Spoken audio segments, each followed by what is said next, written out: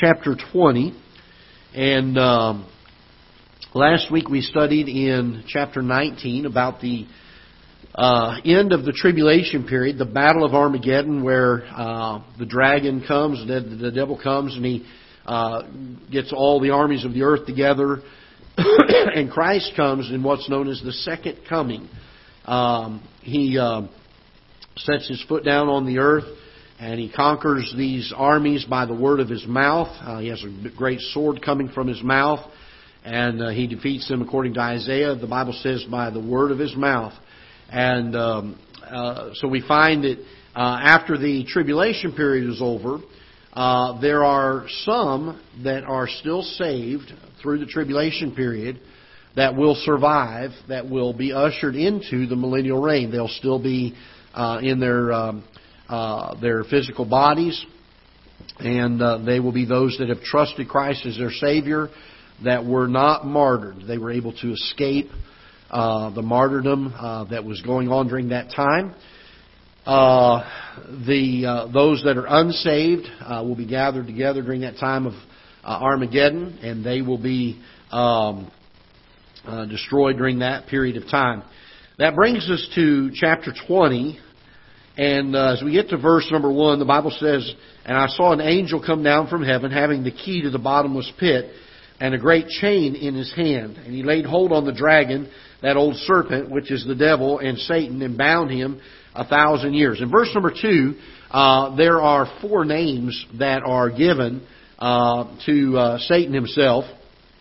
And let's see if I can get to where I need to be in my notes so I can get to you here. The first one we find is the dragon, and this deals with his fierceness, the volatility, the violence that he brings. The serpent is mentioned here in verse 2, and it's all referring to the same person. And this is in reference to his subtleness, his deceit, and we've seen that ever since the Garden of Eden, how tricky he is, how subtle he is, and how deceitful he is. He's referred to as the devil, and this kind of emphasizes his the fact that he's an adversary. He's a roaring lion walking to and fro. He's trying to destroy. He's not trying to harm us. He's trying to destroy us as Christians. It's his desire to be the accuser of the brethren, to do everything he can to wreck and ruin the lives of Christians. If you ever start serving the Lord full time, or you start getting to a place in your Christian life where you say, "I want to commit myself to share the gospel with people," and you start doing a work for the Lord, and some of you that are there and you've been doing it for years now, and you can attest to this, that when that decision takes place, when we yield ourselves to be servants of the Lord, it's not very long before the devils that Satan has and those that work with him begin to target us. And I remember there was a fellow when I was a teenager came to work at our church. He's a good fellow, good dear friend of mine to this day. Still, if I called him up today and I needed anything, he'd be on my doorstep. He's a good Christian man, serves in his church, loves the Lord. But he came on staff for a while as an assistant pastor at our church when I was a teenager. And he served for about 4 or 5 years. And finally he resigned, and he said, he went to my dad. He said, "Pastor," he said, "I didn't have this many problems when I worked in the world." My dad said, "Well, I wouldn't expect that you would. Satan didn't really care for it back when you worked in the world, but now that you're working for the Lord and you're serving Him, He's got a giant target on your back." And he understood that. And fortunately, he's still serving as a layman in the church. He is working a secular job, but he stayed faithful.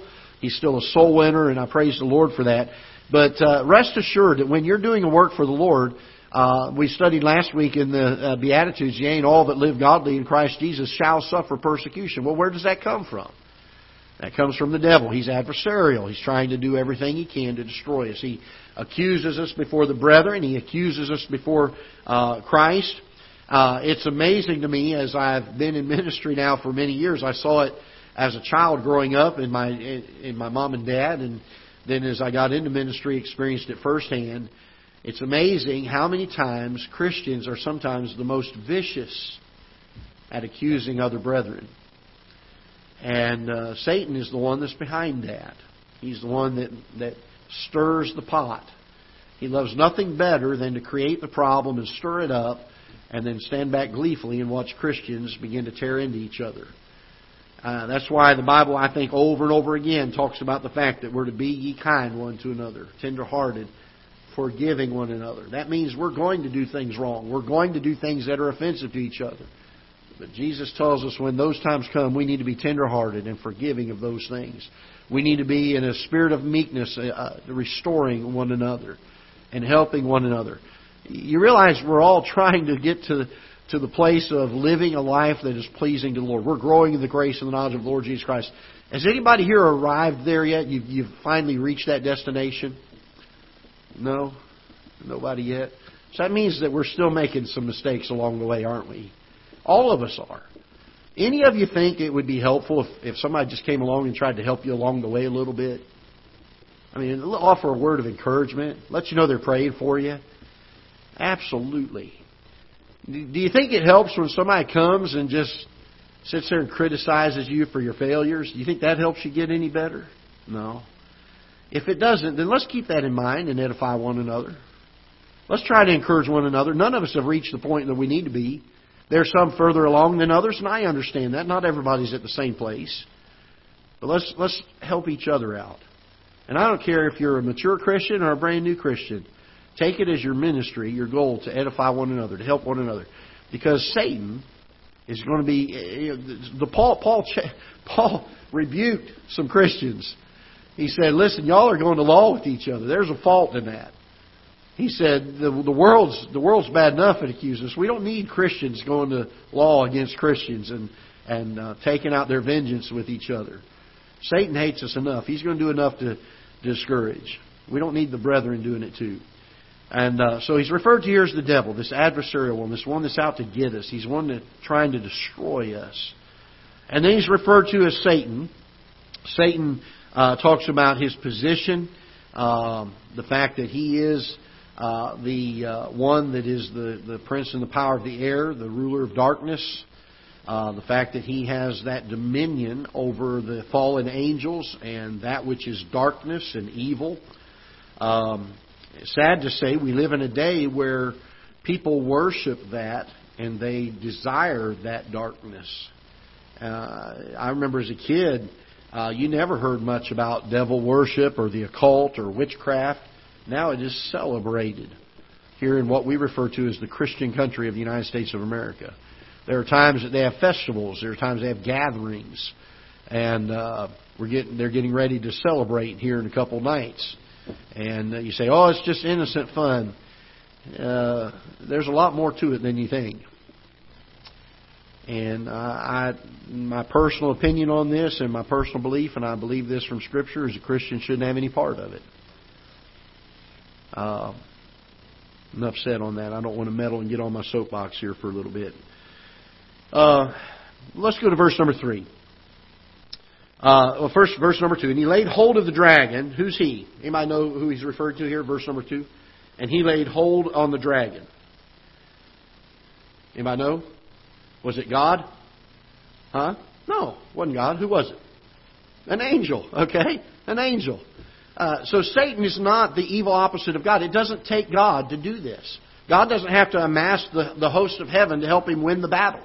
He can appoint one of his angels to go and take care of Satan. Hey, why don't you run over there and take him and bind him and put him in the bottomless pit? Understand this, that at any time, God has the ability to end the rule of evil of Satan. He can do it at any time.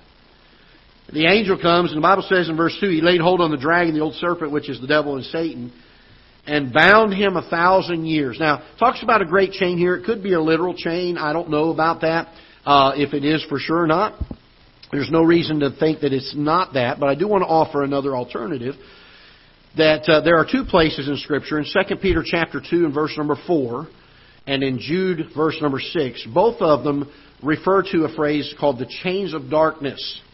And so it could have to do with he's bound by his own evilness, his own oppressiveness.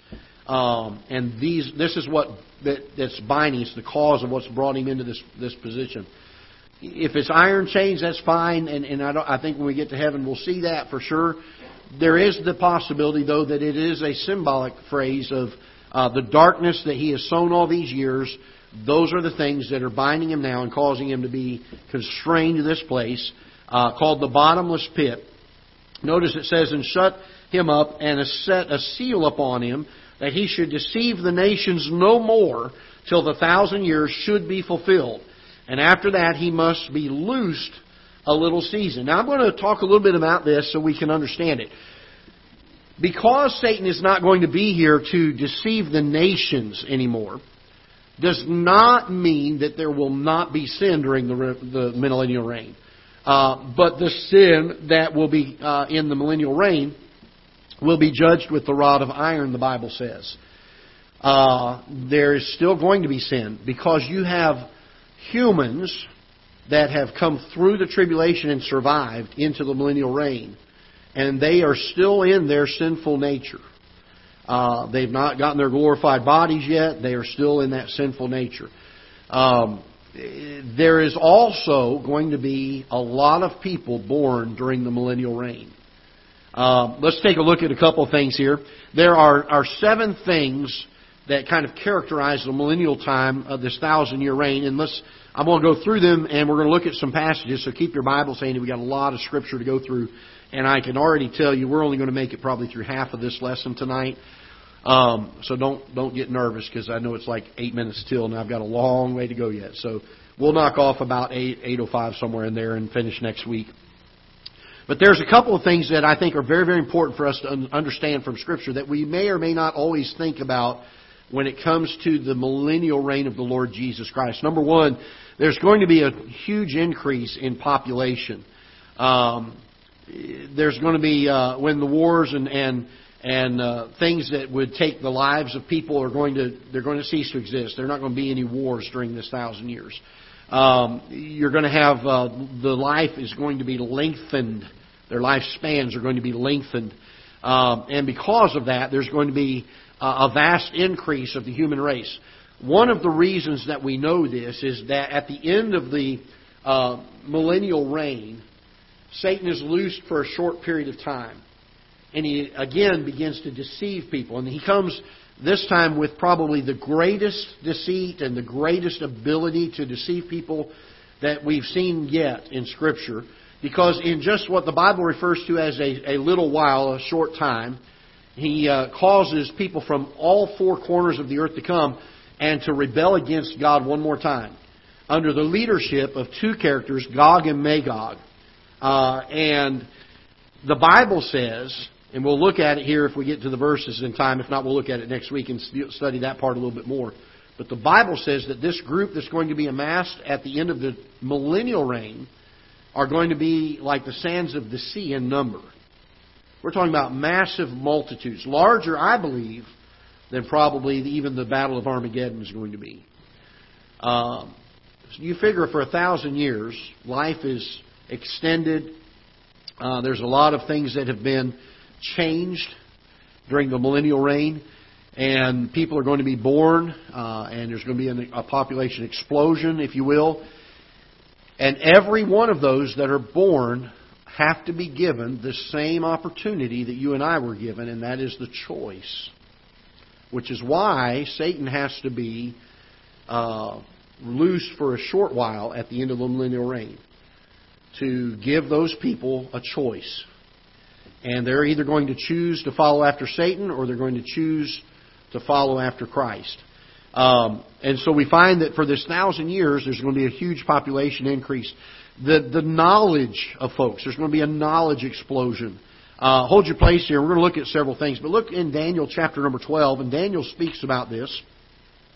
Daniel chapter number 12, and let's look in verse number 4. Daniel chapter 12 and verse number 4.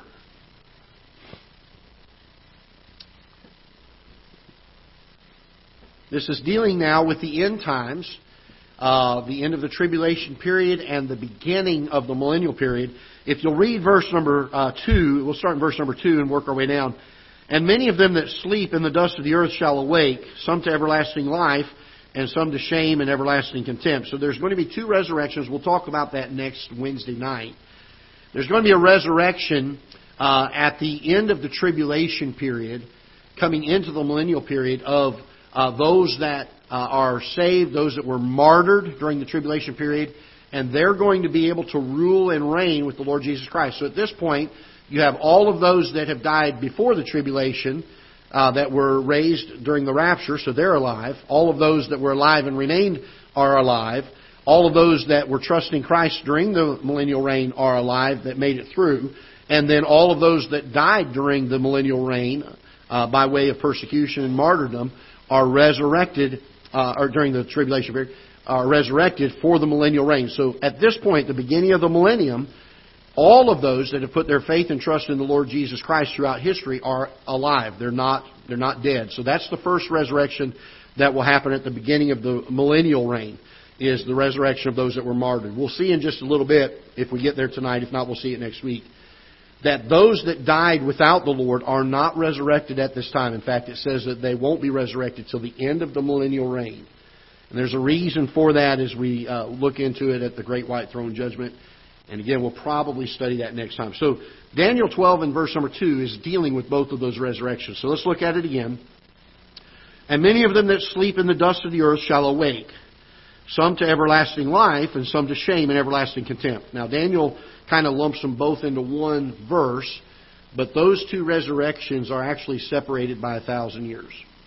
One of them at the beginning of the millennium, one of them at the end, or towards the end of the millennial reign. Verse number 3, and they that be wise shall shine as the brightness of the firmament, and they that turn many to righteousness as the stars forever and ever. But thou, O Daniel, shut up the words and seal the book, even to the time of the end. Many shall run to and fro. And notice, I want you to see this phrase, and knowledge shall be increased. So one of the big things that is going to happen during the time of the millennial reign is the knowledge of men is going to increase. I believe that technological things and things that are knowledgeable today are going to just begin to explode, and you're going to see even further discoveries and things of God's creation that man has never even thought of before. And there's going to be a lot of knowledge that's gained. The third thing that we're going to see regarding the millennial reign is that there is going to be a universal spreading of truth during the entirety of that 1,000 years. Understand this, that there will be one government, and it's known as a theocracy. Theo meaning God, and ocracy meaning rule by. We will be ruled by God. His law is going to be the government. It is the law of the land. He rules with a rod of iron, and when sin happens, it's judged right away. He is a theocratic ruler at this point. So during this 1,000 years, you're going to see widespread revival services and preaching of the Word, and God's truth is going to be spread during this 1,000 years like wildfire. It's just going to go everywhere. Look with me, if you will, in Isaiah chapter number 11, and we'll see where the Bible talks about that. Isaiah chapter number 11, and let's look in verse number 9. Isaiah chapter 11 and verse number 9. I don't know about you. As I was getting these notes together about the millennium, I started studying these things. I was getting excited again about, boy, that's going to be an amazing time, if you can imagine. Isaiah chapter 11 and verse number 9. The Bible says, they shall not hurt nor destroy in all my holy mountain, for the earth shall be full of the knowledge of the Lord, as the waters cover the sea. So you won't go out here and knock on a door somewhere and somebody be an atheist or an agnostic. Everybody's going to know the truth of God's Word. It's going to spread all over the world. Look also in Isaiah chapter 25. We'll see another reference of that Isaiah makes. Isaiah chapter 25. And let's look in verse number 7. Isaiah 25, verse 7. And he will destroy in the mountain the face of the coverings of the covering cast over all people, and the veil that is spread over all nations. He shall swallow up death and victory, and the Lord God will wipe away all tears from off their faces, and the rebuke of His people shall He take away from off of all the earth, for the Lord hath spoken it. And I think I got the wrong verse. It's further down. I wrote the passage and I didn't write the right verse. Anyway, it's in that chapter there. You have to read it and find it. But again, dealing with the knowledge that's going to be there, and I think it's referring to the veil that's going to be removed. Then we find that the fourth thing that's going to happen during the millennial reign is that there will be universal, I don't want to say subjection, because subjection gives the idea of God's iron fist bringing them to their knees. But I would say universal submission to the rule of Christ. Are there going to be some that have to be subjugated? Probably some, because there is still sin. But I believe that the Bible teaches quite clearly that there's going to be a desire for God's rule during this millennial reign. We won't be in a world today where there's the woke crowd. You just won't have that. We may redefine the term woke to be those that woke up to the truth of the Lord Jesus Christ and decided that's who we want to follow. So maybe we will use that term in the millennial reign. It just means something different then. But they're going to surrender their will, their hearts, to the rule of the Lord Jesus Christ. I'm not going to give you I'm not going to read all the passages, but I'm going to give you several of them. There's quite a few of these that deal with the fact that in the end time, in that millennial reign, that we will be surrendered and yielded to His rule. Psalm chapter 2 and verse 7, the second Psalm in verse number 7. Psalm 22 verses 27 to 29. Psalm 22 verses 27 to 29. And then Isaiah chapter 2 verses 2 to 3. Let's take a look at that one since we're already in Isaiah. We'll go ahead and look at that one. Isaiah chapter 2 and verse number 2. And it shall come to pass in the last days that the mountain of the Lord's house shall be established in the top of the mountains, and shall be exalted above the hills, and all nations shall flow unto it. And many people shall go and say, Come ye, and let us go up to the mountain of the Lord, to the house of the God of Jacob. And He will teach us His ways, and we will walk in His paths. For out of Zion shall go forth the law, and the word of the Lord from Jerusalem. That's going to be the desire of people. We're going to go over to our neighbor's house. Instead of saying, hey, you want to go fishing? We're going to say, hey, let's go up to the mountain of the Lord and listen to His truth. And we're going to be excited to do that. We're going to say, wait a minute, let me go get my pop-up chair. We're going to go and sit and just listen to Him, just teach His truth. There's going to be a desire for it. I don't know about you, but I was talking to a young man about 6 days ago. And I was talking about the end times and the Lord coming back and trying to share the gospel with him a little bit about some things. And he was talking about things he loved to do. And I said, when we get to heaven one day, there's going to be, we're going to want to do the things that the Bible talks about. That we look at them now and we think, won't we get tired of that at some point? I mean, you think about it right now. If we were to go in our human bodies with what we have today and the mind that we have today, to think about the fact that we're going to spend not just a week or a month or a year, but eternity worshiping and praising God for who He is, and sitting at His feet and just absorbing truth from Him. We're going to spend our time doing that. That's what we're going to like to do. We think of that in our human bodies, and as much as we like to say piously, oh no, Brother Greg, I would love doing that. You know as well as I do, after about a week, you'd be saying, man, can't we do something else now? This is getting kind of tiring. God is going to change the things that we love to do. When we get our glorified bodies, the things that we enjoy in this life are not even going to come close to the joy we're going to find in coming to the mountain of God, the hill of God, and sitting at His feet and listening to His truth. Isn't that going to be an exciting time? I mean, we may think of it now and say, well, that just doesn't sound like fun to do for a millennia, It is. It's going to be the joy of our hearts. And I don't know about y'all, but that's going to be a pretty exciting time. Isaiah chapter 66, 23, a couple of references in Zechariah. I'll give you these notes if you want them. Matthew, we'll come back and look at some more of these next week. And also another reference in the Revelation, dealing with the heart of people wanting to have the rule of Christ in their life. There's going to be a period of universal peace. You're not going to have wars. You're not going to have rumors of wars. You're not going to have nation against nation. Everybody's going to be in subjection. Because the Prince of Peace, that's who He's referred to as, that was one of the names that He was given, the Prince of Peace, is going to be the one that's ruling the nations.